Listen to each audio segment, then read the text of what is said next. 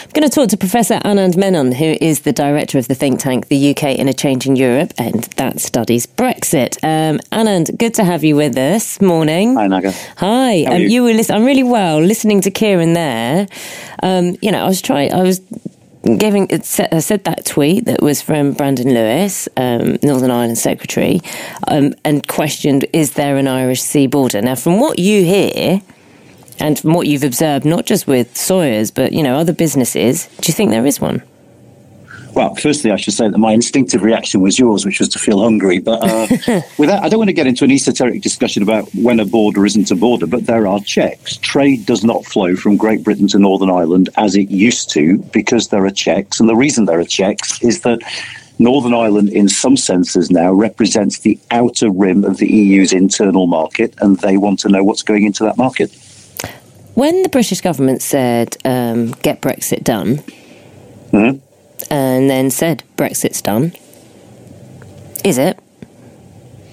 Well, again, it partly depends what you mean by Brexit. The UK isn't a member state of the European Union anymore. The United Kingdom has the right to make its own rules and regulations, but the implications and impacts and spillover effects of Brexit are going to be with us forever, essentially.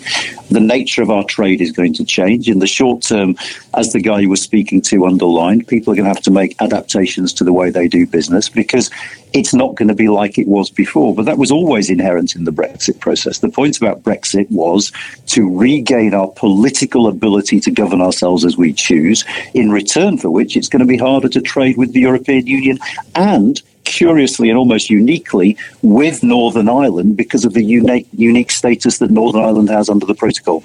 Well, we've got these talks going on, haven't we, with the UK and the EU, which began this morning.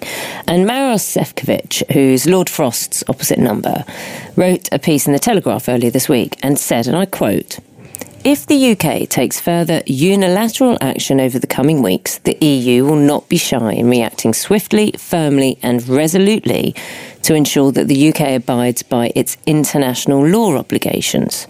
So I pick up on the point you were saying about the UK being able to make its own decisions. Well, the UK can make its own decisions about how it governs itself. What the UK can't do, and this is what the EU are saying, is make unilateral decisions about a bilateral agreement. We are governed by the terms of a withdrawal agreement we signed with the European Union. And what the European Union are saying is, because it's a joint agreement, you don't get the right to decide for yourself what it means and to act accordingly. That has to be decided by the two of us. And if you decide to go your own way and act unilaterally, we will take measures. Now, the withdrawal agreement includes the provision for the European Union to retaliate in terms of trade. So that's what they're talking about. They're saying, look, if you insist on doing stuff without our approval that is covered by an agreement the two of us have signed, we will retaliate with sanctions or tariffs or something in other areas of trade.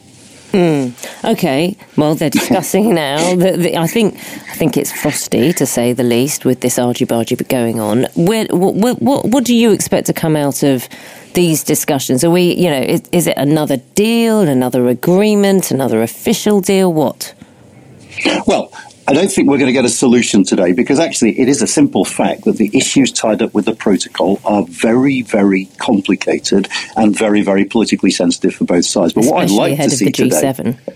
No, absolutely. And of course, the United States is involved because of Joe Biden's particular relationship with the Republic and so on.